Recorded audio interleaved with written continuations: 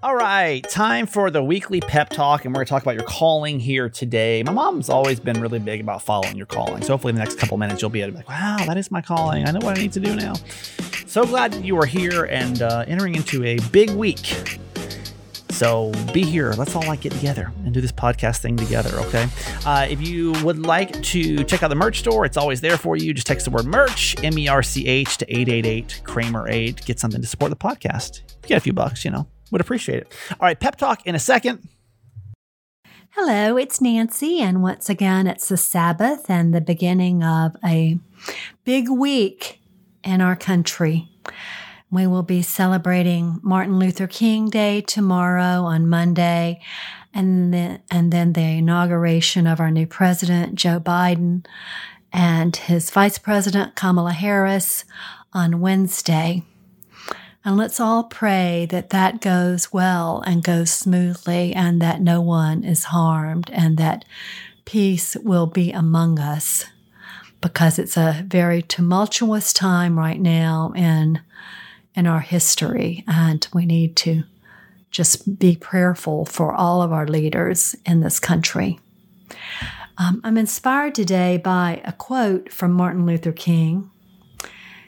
He wrote, "An individual has not started living until he can rise above the narrow confines of his individualistic concerns to the broader concerns of all humanity." And certainly no one modeled that better than Martin Luther King Jr. in his service to the world and to our country, to make this country a better place for all of us, and for equality and justice and peace. And I was reminded yesterday of how important that is, to strive for justice and peace and to respect the dignity of every human being.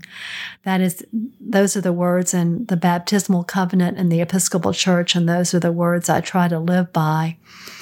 And I was talking with a young woman yesterday on a Zoom call that is inspired to help a very special group of people that need her support. And her vision is to have a place in the community where they can come together and be served. And in her early days of trying to live into her call, and we both agreed that it is a calling, and you know when you're called, because when you are called, nothing can stop you short of God from fulfilling that. And you know it. It's a knowing that you have.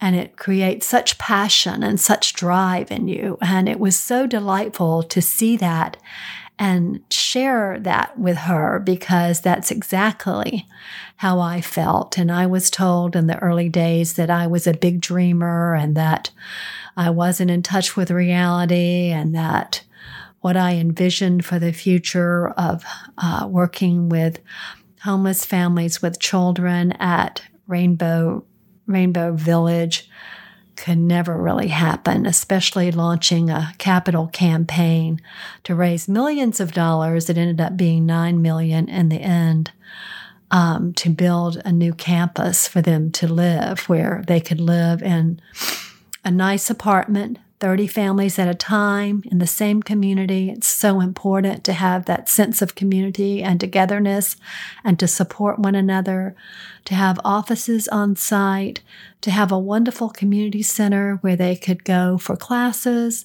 for meals, for opportunities for the community to serve them, for the children to be educated and supported, to have a chapel as a place of prayer.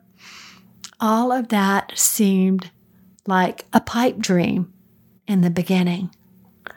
But lo and behold, it became reality. And as I said to her, you put one foot in front of the other each day, and you do the best you can, and you ask for divine guidance to lead you and direct you. And it is amazing what can happen. So I encourage any of you who are sensing a call to something that seems greater than life, that may be greater than life. Don't doubt the possibility, because if it is meant to be, and you are given that call, I believe, by God, then you will fulfill it. You will.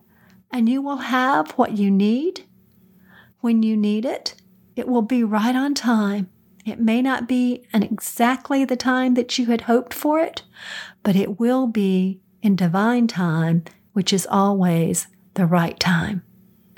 And angels will appear to support you and to work with you hand in hand to see that God's mission for your purpose in this world is fulfilled.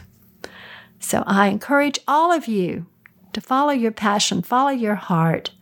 Don't be disheartened, and know that impossible things can happen when you give your best to it and work each day to make the world a better place for everyone. And you will be the greatest recipient of the gift. God bless. Love you forever.